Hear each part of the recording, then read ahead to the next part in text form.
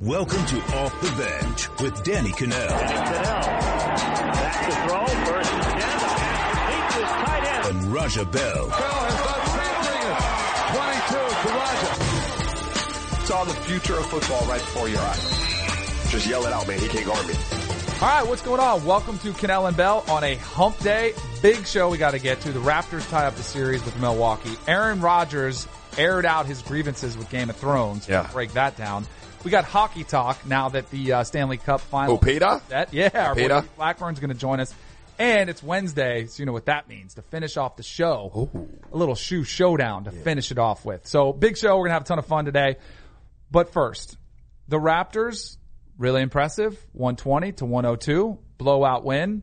Before we get to the game, there's something that bothered me. Yeah. And it's been bothering me over the course of the last few years. And it's one Drake, who like his music. Like I like his music. Like he's got some good beats. Like it's kind of, fun, put on a party. It's good summer music. Sure. I have nothing against Drake. What I have a problem with is him getting the type of access that he gets where he's running up and down the court. He's going over to Nick Nurse, giving him a little back rub out there, going talking smack, doing whatever he wants essentially. Like they have the coach's box where if the coaches come out of the box, they're going to get a tee or Right. even possibly get tossed if they do it repeatedly. Right. They need to put some type of box for Drake that he cannot cross a certain line because he goes whatever he wants. Yes. It's so annoying.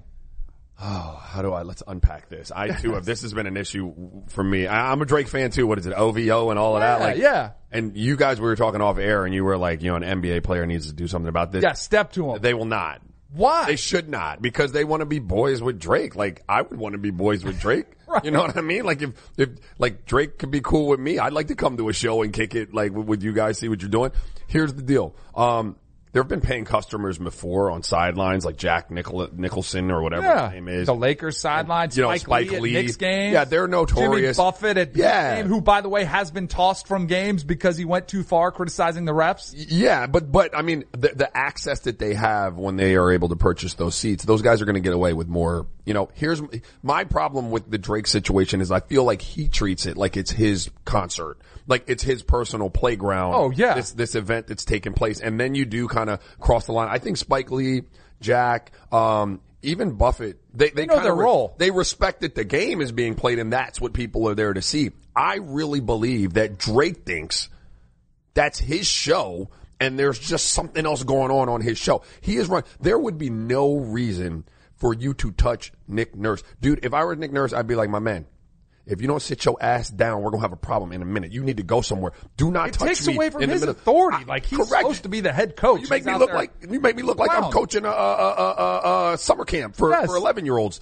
He makes him look like a clown. If I was a player, here's what you do. First of all, I would love for somebody to step to him, like get in his face, and even if you just talk to him, but like nobody doing that. But Drake would love it too. That's what bothers me about that. Remember last year was the playoffs. It was against the Cavs, and there was a player throwing in the ball. Was it Kendrick Perk? No, because Perk wouldn't have let it go down. JR maybe. Might have been JR. Might have been Kevin Love. And he was like looking in his face, like trying to mess with him as he had the inbounds pass. One of these players needs to do something. Or if he ever gets close enough where they can do it and make it look accidental, just give him when they rip the ball and they give him one of those elbows. Just take him out. The dude will never come back. Wearing his women's Jordans out there. It's all in good fun. But I do think you cross a line when you start rubbing Nick Nurse's shoulders in the middle of the biggest game of maybe their franchise's history at that point. You're deep in the playoffs. Like you have to know. Even if the practice facility has his name on it because he donated for it or something. Yeah, bro. You got to know your role, man. You got to know your place. And I'm not saying you can't be out there having a good time, because part of the beauty of Canada, and I mean not Canada, but Toronto specifically, is like it's kind of got a vibe to it. That arena's like a party. Like they're getting it in inside and north, outside, right? So I'm okay with you kind of having a flow to yourself out there and being part of the show, but you got to know where to draw the line. You know what? Put him up where the Heat put DJ Irie. Like give him a little turntables, let him have a microphone, put him up in right in the mezzanine, right there, and you can put a spotlight on. Do whatever you want. Keep him off the court. Right. That's all I'm asking. All right. Bro. Speaking of the game on the court, Raptors. All right. So just I was wrong. No, but you know what? Wrong. I usually listen to last night. I did not listen. So here's what I thought. Cause I always defer to you. You are the expert. You know what you're talking about. but I try to fade the public. And there was a lot of money coming in on the Bucks, and the line was moving that way. And I love the home underdog. Like, I love a home dog. I think the Bucks are better. I think the Bucks are still going to win this series. But in that spot, getting 3 at home, I just liked them for that one. They got lucky. I mean, I'm sure there was some luck to it too. But you got a pretty convincing win from Toronto, which was really impressive when Kawhi only played 34 minutes. He only had 19 points. And typically throughout the playoffs, when the Raptors have been good, it's been Kawhi Leonard putting the team on his back. Instead, you got Kyle Lowry, who stepped up, and you got the good Kyle Lowry, because sometimes you don't know what you're going to get with him. And you got a lot of participation from a lot of role players on the Raptors, which had them in this situation where they had a comfortable win. Yeah, I was going to say, it wasn't just Kyle Lowry. I mean, you got Norman Powell, who doubled down on his game 3 performance with 18. Serge Ibaka showed up with 17 and really set a tone early with his offensive rebounding and attacking the basket on the roll. Fred VanVleet been non-existent. There you go. Dude, Kawhi put Giannis on a poster on that one. Oh yeah, get it. Well, Giannis, look, man, if you're going to go over there, I've never understood this. Go foul the heck out of him. Exactly. Don't go up there with 2 hands just to get in the poster. But you got a bunch of production from the bench, and that's kind of been the Raptors' Achilles heel this playoffs, is that there's been so much workload for Kawhi, and he's been up to the challenge for the most part, but that's not really sustainable. Now you see he's like a little injured. He's kind of limping a bit. If he's going to have to be shooting the ball 25 to 30 times for them to win, that's not going to be a recipe for success. This one is, though. Now the question becomes, can the role players show up on the road? And in this series, while one of them may have shown up on the road, like George Hill played okay in Toronto, as a group, as a collective unit, you haven't gotten that support for your stars on the road as much as you have at home. And so if someone can do that, you might flip this series. Otherwise, Milwaukee's probably going to win it just because they have 2 more games at home versus the one for Toronto. Right. Now it's a best of 3. They go back to Milwaukee. I think Kawhi's health is my biggest concern for the Raptors in this series, because, at that posterized dunk we saw him put on Giannis, he comes up limping. I don't know. It was interesting because I didn't know if he was cramping potentially, because he was kind of walking with those stiff legs, but I don't know. It didn't seem like that was the issue. There's some concern that maybe even that quad that was last year that had him out of San Antonio, the one where he sat out, that might still be bothering. In any case, at this point of the season, everybody's got nicks. Everybody's got dings. Nick Nurse said he's certainly tired, like a lot of guys in this series are. He looks okay to me. There was one time I was trying to give him an extended rest, and he didn't really want it, so he must be okay. I love hearing that. Like, I love hearing that he realizes what's at stake. It's the playoffs. I don't care if I'm tired. I want to go out there and keep battling. Yeah, if you have anyone on your team that's saying anything other than that, they probably don't belong there. Not at this point. Right. At this point, you're playing. Like, you roll me out there, tape it up, do whatever you have to do. I do think there's some kind of lingering injury. I think it's a little bit more than fatigue. I think, Nick Nurse and their medical team's job is to be pretty coy about that and not let anyone know. But there's clearly something going on. He's pawing at his leg. In the space that he was in last night in terms of production and output, I think he's fine to continue to play. He shot 13 times. He still had 19 points. He was a plus 16, and now he's got to do that job on Giannis. He's still playing him for the lion's share of the minutes defensively. If you start asking him to have to shoot the ball, 22, 24, 25 times, that's double the amount of offensive responsibility. Then I start to worry about that injury, because when he has to do that, that means that probably the role guys aren't playing well. So he sees a need and he's like, there's a void here scoring. I've got to put the team on my back. When you've got to start carrying loads like that, that's when those injuries come in. But if he can just get off the ball, share the ball, and those guys are going to support him with those efforts, I think he'll be all right. So I didn't realize, I don't know if you saw that little graphic that we had up there, missed 22 games this year due to load management, never played in back-to-backs, and that was the plan for the Raptors all along, coming off that injury to try to rest him. So I absolutely think there's a fatigue issue, and it's one where you just kind of keep your fingers crossed, and you got to try to dig deep and try to figure out some way when they're going here, one night off. They really could use 2 days off, which they're not going to get, but you can tell the fatigue is starting to set in. Do you agree with Chris Middleton, who said we've got to guard better, everybody on their team? Yes. Like, they got pretty much whatever they wanted. Everything was easy. Yes. It sure looked that way. They were the number 1 or number 2. I'm unprepared on this. I think they were number 1 in defensive efficiency this year. So while, their offense gets a lot of credit, they were number 1. All right, good. They were, their offense gets a lot of credit because Giannis is fantastic and they've got all these 3-point shooters and they were number one in offensive efficiency too. But the defense was the deal there. And, I think this may speak a little bit, and Joey, one of the other producers in here, and I were talking about it yesterday, about the inexperience of the Bucks versus the experience of Toronto. And I think those guys didn't come out and have the type of mentality and attitude that you have to have in that game, game 4 in Toronto, where it's a critical thing, because if you can get it done, now you go back and you can close them out. And so there's got to be a hyper focus, right? I mean, you have to really be able to compartmentalize your life, get rid of all noise. Like, I'm talking about the only person I may talk to is my significant other. And it's going to be a really brief conversation about how am I doing, how the kids, everything good with you. And then I have to get back in this box and just be laser focused for the rest of the day, all through shoot around and going into that night on the job at hand. And I don't know that they did that very well, and it reflected in their defensive effort. Totally agree with you. Do you think guys still have that mentality nowadays? It just seems like it's been lost. And I hear what you're saying. That sense of urgency, like LeBron always has 0 dark 30 when the playoffs start, and I feel like he gets there, but I just feel like that's a lost mindset that we don't see out of younger players today. Like, they have lives, they want to play video games, they might have girls, and they might have stuff they want to do where winning the game isn't the ultimate priority. I'm sure there are some guys, and clearly they didn't have that sense of urgency. And I'm wondering, from a coach's standpoint, how do you get that across? I mean, we've talked a lot about the Warriors. I think Steve Kerr, that's his biggest battle, because his team is so good. I don't think they have that laser focus all the time. Right. And that's actually why I think they're playing better without Kevin Durant, because they've had to and they've got it back. And that's why they are laser focused, because they realize, hey, we're a little bit short, so we better pick it up. And I don't know if many guys have that mindset anymore. Well, I think, obviously today's player is different than in our day. Even like 5 and 10 years ago. For sure. And I think coaching is different too. So, our coaches used to set that tone for us. So you knew, Jerry's not messing around. Like, Larry Brown is in his zone. We better be in his zone. When you have this kind of loosey-goosey atmosphere, and I'm not saying that Bud does, but most teams, it's a little bit more relaxed now. So that's going to lend itself to people's focus being all over the place, right? You're not going to be as streamlined. Plus, I think that looks different from player to player. While I might be sitting there, with my headphones on, just kind of eyes closed, just in my zone, that's the way I get it done, not necessarily the way you get it done. Do you know what I mean? So it's different strokes, for different folks. But I do think that, you have to learn, like, this is a process. Getting to be a championship team isn't just bop overnight, here we are, we're a champion. I mean, that'd be great. There are some cases like that, I'm sure. But some of those teams, like the MJ teams, had to evolve into that. They had to grow into that. So while you're Milwaukee,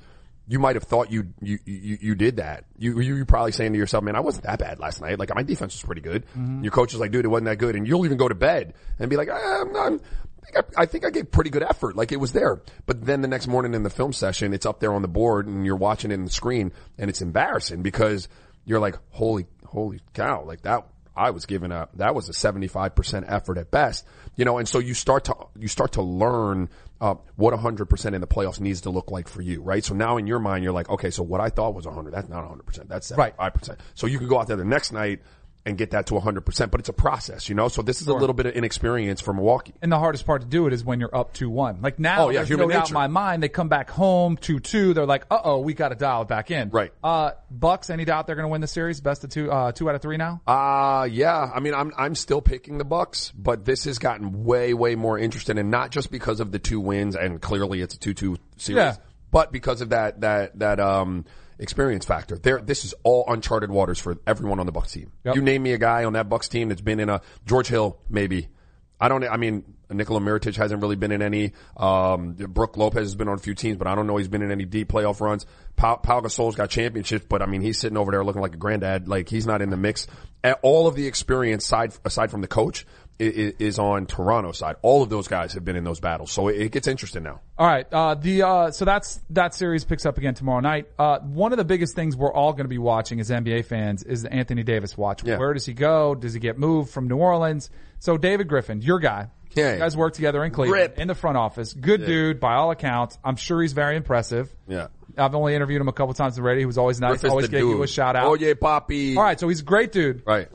He's going to sit down. He told the New York Post, we're going to visit together, talking about Anthony Davis. We'll probably sit together in L.A. at some point around the draft workouts that take place there. We'll definitely visit. That's the next step. He's going to attempt to keep him in New Orleans. I don't think it matters what a great dude David Griffin is. I don't think it matters what pitch he gives him. I think Anthony Davis is already checked out. So I think there's any chance he can keep him there. I agree. I don't think Griff being a good dude is going to sway him. I don't think that Griff's pitch is going to sway Anthony Davis. And I do think that Anthony Davis in his mind is already out. What I think could sway Anthony Davis is if this doesn't happen immediately, right? If there's not a deal to be done like right now. And Griff has made this pitch to you, and you think he's a good dude, but that's not enough, right? And he articulates this path to where you're trying to go, or with the vision of where he wants to be and the path with which he's going to take to get there. And you're there as Anthony Davis, and you start to see some of the things come to fruition, and they start to unfold, right? And you're like, okay, well, not only is he a good dude, and he made a strong pitch, but he's backing that up. Like, he's doing what he said he's going to do, right? Like, you've been in that organization. The culture there was probably pretty poopy, right? From all accounts, like, I've had people that worked in the organization. Like, there wasn't a strong culture built. You start to see a shift in the culture, right? You start to see people putting in more hours at the desk. You start to see people, more dialed in on the court. You start to see some player development taking place that you didn't necessarily see before. All this stuff starts to unfold for you if you're Anthony Davis, at which point I think you can have another conversation, with your team if you're Anthony Davis and say, hey, look, maybe, just maybe, this will be a changed franchise. And, Drew Holiday is a really, really good guard. He's a really, really good guard, a special type of talent. And if you could entice someone else to come there, you're going to have Zion. If you can get another player, maybe. But I agree with you on the surface right now, not a whole lot Griff can do. Griff's plan has to be executed, and Anthony Davis has to bear witness to that for him to have any type of change of heart. To your point, Griff said, this is something we hope creates an energy that recruits itself, and Anthony would just be one step in that process. So he's trying to get a feel, an organizational culture of winning, of a different atmosphere than they've had in years past. That's really hard to do, though. It is really hard to do. It takes a lot of time off. It does. But so Griff took the job over from Chris Grant in Cleveland, and I was not with Griff when he inherited the job. But Griff immediately kind of started calling me, trying to test, the way I felt about coming back and working. And all he talked about was the culture that existed. People. So I was in a consulting role, right? He called me up. I went up to Cleveland. Mike Brown was the coach at the time. So I went in, I watched, and we forget that Kyrie was kind of off the reservation in Cleveland too. Not a lot, not unlike Anthony Davis, except he hadn't demanded a trade, but he was kind of off. Like, he didn't want anything to do. So Griff was like, come in, like, I want you to be around the building. I want you to get the feel of what's happening here, and then I want your take on it. I want your genuine reaction to it. So I sat in their practice. I was around their facility for a day. Griff and I went to lunch. I said, this is a mess. I was like, the energy in your building is a mess right now. Those guys don't want to be in practice. They're not paying any attention to what Mike Brown says. They were trying to make a determination on Mike Brown. I said, Mike's a good dude. He knows his stuff, but he's got to go. I was like, it's just not working. Your culture is not good right now. And so Griff went about changing that culture, like, systematically, and he executed his plan. And I'll tell you, I took a job there in the fall by the next training camp. By December, January, we had a new culture in the building. Now, LeBron had a lot to do with that because he brings his own, but Griff was able to turn that thing around, turn it into a family, have guys invested in each other, and it spoke to a lot of people that were on that team that hadn't really seen that before. In December, Anthony Davis told Yahoo Sports, I'd take legacy over money. I want to have a legacy. All my people that look up to me, the younger kids, I want them to know about 80s legacy, championships, the things I do in the community, being a good teammate, playing hard.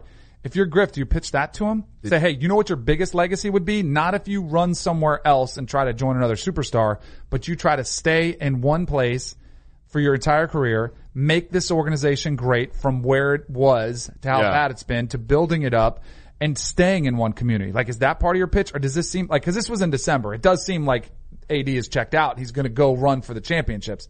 But I think like, that's all anybody talks about anymore. Like, he's saying the right things, like, I want to do the community work and being a good teammate, playing hard. The only but to the player's defense, like, when we talk about LeBron, we talk about Kobe, we always look at the rings. So, like, we can't have it both ways. Look, here, I'm probably not going to answer your question, but there's something that really bothered me about that. And I hate when people say it. Like, it's about the legacy, not the money. It is not. It's not. Right. So, all right. I did this off air with you. I'll give you a legacy. I'll guarantee you go down as the greatest basketball player to ever grace the earth. The catch is you got to play for the minimum for your whole career. Is it worth that to you? Right. It's not. Like, people who tell you it's about the legacy, you already cashed $100 million. Now it's about my legacy because the cash don't matter no more, right? Right. But you tell your regular person legacy or cash, that bothers me. I don't know why, but it bothers me. And to the question about Griff's pitch, I'm sure there will be some talk about that. But in today's NBA landscape, that doesn't mean as much to guys anymore. That's staying in one place and getting it done. You know, they're transient to some degree. They just keep it moving. You know, they're almost mercenaries. You know, it's not a year to year thing all the time. Sometimes it's 3-year chunks where they'll go somewhere. They'll give you their services. They'll rack up as many titles as they can rack up, and then bop, I'm out. I'm going to the next place. And that is a relatively new thing, you know, with this next generation of players. So I don't know how much that would even speak to AD. Right. No doubt about it. We'll be all over it, watching it throughout, and we'll get hopefully. Don't tell me about no damn legacy though. No, exactly. It's about the money. Let's be honest. You're going to take the most money and you're going to go there and hopefully win. MTV's official Challenge podcast is back for another season. And so are we. I'm Tori Deal. And I'm Anissa Ferreira. The wait is over, guys. All Stars 4 is finally here. And this season takes it to a whole new level. Old school legends, modern power players, and ex-lovers are all competing in Cape Town, South Africa for the prize of $300,000. And we're going to be right here along with you fans, covering every episode on the podcast. Listen to MTV's official Challenge podcast wherever you get your podcasts. The chilling new original docuseries on Paramount Plus. Why did he kill his family? The answer lies across the ocean in a woman named Sylvie. She's a can model. Where desire leads to deception. I ended up spending $12,000 and $15,000 a day. It was addictive. I can't get you out. And obsession leads to murder. Who did this to your family? You can't really maintain a fantasy forever. Control Alt Desire. Now streaming on Paramount Plus. Were you satisfied with the ending of Game of Thrones? No. I love the show, and it was a great 10 years, but no. You come down to the end, and Tyrion says the person with the best story is Bran, who, by the way, 3 episodes ago said he wasn't Bran Stark anymore. No, Jon had a better story. Dany had a better story. Arya had a better story. Sansa had a better story. Tyrion had a better story. Varys had a better story. Bronn, a lot better story. Jaime, better story. Cersei, probably better stories. I think Dany should have been on the throne. Here's the thing, though. Here's my last theory about it. If Bran, the three-eyed raven, who's all about the health of the realm, let's think about what he did. He the entire time kind of set this whole thing up, and then at the end he goes, "Oh yeah, I don't want to be king. Oh, but why did I travel all this way to be here?" No, the writers are also doing Star Wars, so I think they might have been a little busy this last season. All right. Yeah, that was Aaron Rodgers offering his opinion on Game of Thrones. We did a few minutes on Game of Thrones finale yesterday. Anybody has been talking about Game of Thrones. The thing that makes this unique is he was actually on an episode. He was in episode 5. Right. Where he was featured. It wasn't, I shouldn't say featured. He was like in the background. You kind of make him out. I guess there was some controversy. A little extra role. That ran around and got blown up. He said he doesn't run that unathletic. He's more athletic. It wouldn't have been him. Do you think, this is the controversy. Mm-hmm. He's kind of been on the show. They did him a favor. Should he be ripping the ending if they let him be on the show? Or should he have been a team player and just been like, hey, it is what it is. They can do whatever they want, or should he have spoken his mind? He should have spoken his mind. Anyone who's a true Game of Thrones fan is as invested in the show as I have been for the last better part of a decade. You have a right to voice your displeasure with what transpired the other night. It's fine. Now, right. That doesn't. I've come around and thought like it doesn't really take away from the 7 prior seasons that I loved, but it was a train wreck coming down the stretch. Like I ain't got no problem with Aaron Rodgers ripping them. No doubt, and it's because the series is over, no more guest appearances. So so you didn't burn a bridge. You're fine. All right, so that's Aaron Rodgers there. Could there be a prequel? What? Debo just got in my ear. They are for sure. I didn't know that. I thought that would be good movie. I thought that would be good movie stuff, a prequel movie. I thought if they wanted to do that, but I'd be down. I did see there was a John Wick 4 coming out already. They already just you didn't see 3? Oh, we were saw there 3. together. Come on. Oh, obviously we had a great time there. that was fantastic. John Wick 4 is until 2021, and I think Debo said the prequel is not coming out till 2021 either. So we got a couple years to wait for those. Did you see John Wick? Yeah, it was outstanding. All right, so Carson Wentz has been maligned by injuries throughout his career, right? Whether it was at North Dakota State, whether it's been for the Eagles, he's been incredible when he's been healthy. But I think Eagles fans are watching him really with a close eye, and they should, because you don't have the savior and Nick Foles anymore on the bench. He's moved on to the Jacksonville Jaguars. And one thing that caught people's eye was that he was out there without a knee brace on his left knee. I thought this was interesting. I hated wearing knee braces. I don't know how you felt. Like, you don't really see NBA players wearing them, but a lot of quarterbacks will wear the big, bulky braces on both knees because you do have a lot of guys around. Sometimes they fall on you just a little bit, can help you if you have that stability. He obviously doesn't like them. If I was him and had as much at stake, and if I'm the Eagles, I would almost mandate that he would have to wear it. Really? I would. They're not that, they look intrusive and they look like they would be limiting. With the technology you have, they weigh like 7 ounces, and you don't really notice they're there. Yeah, I mean, if you're talking about purely for the possibility that someone rolls into his knees, I'll co-sign on that. But in terms of worrying about whether he's out in open space and tears it again, like I don't know that I'm so worried about that. Like, now I'm clearly not a doctor or anything, but tape. Remember you tape ankles? Yes. And I hated taping ankles. I never taped ankles. I didn't either. What I come to understand, in hindsight, is that the taping the ankles actually it hurts your ankles, like weakens them, right? Because they rely on the tape, right? So you go untaped and you have to develop the strength in those tendons and ligaments on your own to kind of protect the joint. And so I'm okay with him doing that with the knee. Purely like in space, but if you're telling me quarterbacks have an inherent risk of people rolling on those knees and stuff like that, and you want to protect your franchise guy, I'll co-sign. Do NBA teams, would they ever require you to? Oh, yeah, it was a requirement. Yeah, and same thing with me. I didn't do it either. But really, it started at Florida State. It was a requirement. Yeah. And it started the same way. They usually had the freshmen had to go at like 6 a.m. Mm-hmm. And so I was like, I don't need my ankles taped. I don't need them that bad. And then you got to get in tight with the trainers. So I'd be like, hey man, just say you did it. Like, we don't need to do this. But at the time, remember the ankle socks were like the in socks? Yeah. So it was harder to cover it up, but I just started wearing high socks. So I had high socks in while they weren't in. There you go. You went mid-cast because you were hiding. The NFL was the same thing. And they were a little bit more serious. The trainers were like, come on man. I'm like, look. And I gave them that philosophy and they were like, all right.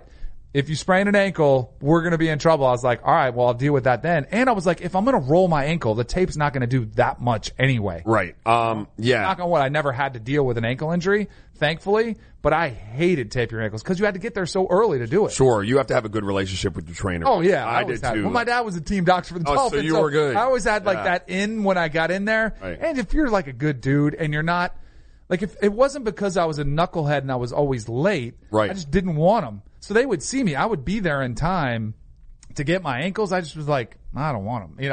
I don't like it. What I did was if I ever rolled an ankle, I just wouldn't miss any time, right? Like I had your back because I know I'm not taped. So like if I roll this, I can't cost the team any time. I got to get my butt back out there and play, even if it's sore, just because I don't, the trainer can't be thrown under the bus either. Absolutely. Carson Wentz has said he's feeling better. Mm-hmm. He said he's gotten stronger, changed his diet, and improved his sleep to get healthier. I didn't do any of that great when I played. I got to be honest with you. A little reflection on my career, like as you get a little older and you can really see it for what it was. I didn't use the weight room like I should have. I didn't eat the way I should have eaten. And I certainly didn't use like our training staff in Phoenix, which was, way out in front of all of the stuff that they're doing now with the NASM and all the stuff that they're doing. I didn't use that as a resource as much as I should have either. Now, I didn't experience a whole lot of injuries when I was there, but towards the tail end of my career, I don't know, it could have cost me, I started having groin issues and stuff like that. It could have cost me a couple of years. I don't know, but I definitely wasn't as good in those regards as I should have been. I wasn't either. I was extremely guilty of kind of doing what had got me there, which was enough. Like I wouldn't miss lift, but I would really go fast to it. I would do lighter weights and maybe I'd skip the last 2 exercises. Yeah, right. Get out of there, faster. The eating thing, the nutrition, They had just kind of started to have a nutritionist, and they'd have signs up on the board. This is what you should eat. This is what you shouldn't. But I ate what I was going to like. I never had a weight problem. Right. But I wasn't like, but to be fair, the Broncos on Fridays would have Popeye's fried chicken and whole pizzas as your like lunch after there. So they weren't exactly on top of it either. Correct. But I always wonder too, like if I had, like it is your body, is your company. It is your, it's your vehicle to make all this money, to have this lifestyle. Yep. Why wouldn't you give it the very best and try to maximize it? The sleep thing, I never did that. When you were with Steve Nash, was that at that time? Because I know later in his career he was all over that type of stuff. Was he? No, Steve was dialed. Steve was dialed in. Yeah, Steve. Like I got my sleep. It wasn't an issue. Sometimes I did, but right. Steve was really good about what he put in his body. Like he was ahead of the curve with that type of stuff, and he always had to be meticulous about his workout because of the back issues that he had. And so he was always really dialed in to those movements and protecting his core and doing stuff like that. I was a monster in the off season. Like I trained as hard as anybody in the off season. I did not do great in season. Like that was my downfall. Maintaining is the worst. Maintaining was a problem for me. Like in the midst of, the 3-5 or the 4-7, the thought of having to go in there and get an hour lift on my legs, was not appealing to me. And I blew those off the lot. Right. Yeah. I never, you talk about going through lifts fast. Right. Like it was one thing in the off season. I was similar. I would get after it pretty good. I wasn't cutting that much, but during the season, I'd go in and maybe do one set of bench and one little curls. I'm like, see ya. But you're sore and then you're tired, you're beat up and you just want to go get a massage. No, and people would be trying to help me. I remember strength and conditioning dudes come on man, we got to get this done. And I'd be like, sorry bro. All right. I'm bouncing. All right. Good, story time right there from our days, skipping out on, leg days too. All right, welcome back to Cannell and Bell. It's time for some hockey talk. It's our favorite segment of the week. We got our guy Pete Blackburn. He's going to join us because he knows what he's talking about. Peter. Don't. He's been helping us out throughout the NHL playoffs. They've been going on. St. Louis versus Boston. We have the Stanley Cup final set. I do have a question about St. Louis. So they played Gloria after their big wins, right? Is there any song that's more appropriate for the city that they play in than Gloria being played in St. Louis? It just seems like St. Louis. Yeah, it certainly seems like St. Louis more than Country Roads when they play that during the third periods. It doesn't make any sense for the St. Louis crowd to sing West Virginia. So at least they got one song that is appropriate for them. So the Bruins, this isn't foreign for the Bruins to be in the Cup, but for the Blues, in the way they started this year being in last place for a while, how remarkable has their run been to the Stanley Cup? It's insane. I mean, they started this calendar year in dead last place. So that kind of tells you how good they were during the second half of the year and sort of how they were able to turn things around. And then, obviously this strong playoff run. It's something that not a lot of people saw coming. I thought they were going to be a good team heading into this year. I didn't know if I necessarily thought they'd be a Stanley Cup contender, but they've been unbelievable since making a coaching change. Over the last 10, 15 years, there's been a lot of articles written about, best sports towns. Boston has had an incredible run when you consider the Patriots, the Red Sox, the Bruins, Celtics, hoping to come around eventually. They've been getting at least to the playoffs. Does the city ever get bored? Will these games be as nuts as they are for the Red Sox and for the Patriots? I mean, is there any drop off or is this just, hey, this is what we do in Boston? There's no drop off. Come on. Absolutely not. No chance. And I think, if you look at it, the Bruins haven't been to the final since 2013. They lost that year to the Chicago Blackhawks. So I think the Bruins fan base is sort of segmented in Boston, where there are a lot of diehard Bruins fans who don't necessarily, aren't diehards of the other sports and things like that. So I think there are a lot of Bruins fans that are hungry to be back here, and you'll see them really, really get up for these finals. And, when you talk about the history of the Boston sports, beating a St. Louis team has basically become a long storied tradition for Boston sports. You got the Cardinals, the Rams, so we could add the Blues to that list here, this year. What's the confidence level around the town that they're going to beat the Blues? Honestly, I can't tell you what around town the confidence level is, but it makes me nervous how not nervous I am heading into this Stanley Cup final. The Blues have a really good team. They're a tough team, but I have the utmost confidence in this Bruins team that they're going to be able to get it done. They were one of the best teams in the NHL all year long. And, I just really think that they're the best team left remaining in the playoffs. I said that basically as soon as the Tampa Bay Lightning were knocked out, that this was the Bruins Stanley Cup final to lose. They're here now. They're coming off a 4-game sweep of the Carolina Hurricanes. They looked great in pretty much every asset of their game. And so I've got a lot of confidence at this point in time. You're going to have a similar situation to what the NBA and Golden State will face, where the puck doesn't drop till Monday. That'll be about 10 days off for the Bruins. Where are you at with the rust versus rest debate?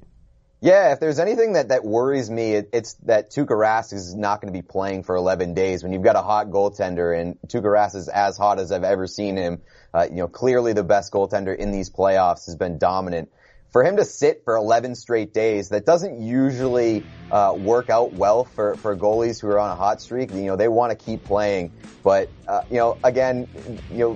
I think that it's good that the Blues won in 6 games rather than going to 7, because they're going to have a pretty significant rest here too.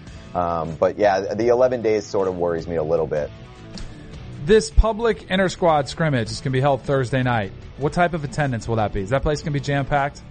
Yeah, I think, obviously the practice facility is... What about the intensity level of that? Like, will they try to get them to ramp it up so that they can kind of simulate? I mean, it's not going to be playoff hockey, obviously, but will it be a full go scrimmage where they're out there like going pretty good? Or is it a pep rally? Yeah. No, I think they're going to be going pretty good. The reason that they hold these things is so that, you can get your legs back under you and sort of, not lose the feel of what an actual game feels like. And I don't think you're going to see guys diving in front of shots and things like that, or really mixing it up along the boards. But, I think they're going to be going pretty close to full speed. And, as for the attendance, I think there'll probably be a good amount of people there. They've had, big crowds there before. It's obviously not a massive, capacity, but, there will definitely be fans going out there trying to see what they've got going this week. So it sounds like you're not worried. You're picking Boston to win the series, but outlook on the series. Do you think this will be a quick one? You think it'll be a hard fought 7 games? Like, where are you at with that? I could definitely see this going 6 or 7 games. Both these teams are tough, and it could be a real grinded out series. They play a heavy sort of game, where, they like to hit and things like that. I think it's going to be really entertaining for casual fans and for the fans that are in it. Maybe not, I think that for me, it's going to make me a little bit nervous where, these are high pressure times. But I think it's going to be a really entertaining series. We've seen the NBA struggle a little bit with ratings, with LeBron out of the playoffs. The Warriors have been so dominant. Their numbers have been down a little bit. How do you think this will set up viewership wise when you got kind of a blue blood franchise with the Bruins against a team that hasn't been there in forever in the Blues? Is this going to be something that's really compelling for hockey fans? I honestly thought that the Bruins Sharks probably would have been a better draw, just in terms of, the star power. I think the Sharks have a little bit more in that department, but you also look at how banged up they were at the end of that series. So they might not have had the star power that their roster shows, but I still think that the Bruins Blues is going to be a pretty decent draw. They've got a little bit of history. The last time that they met in the Stanley Cup final was the famous Bobby Orr goal where, he was diving through the air. And obviously these are two solid sports fan bases and pretty decent markets. So I think there are certainly worse draws that the NHL could have had, but this isn't the ideal one. Awesome, man. Well, enjoy the series. Good luck to the Bruins and have some fun out there, all right? Thank you very much. I will. All right, good stuff as always from Pete.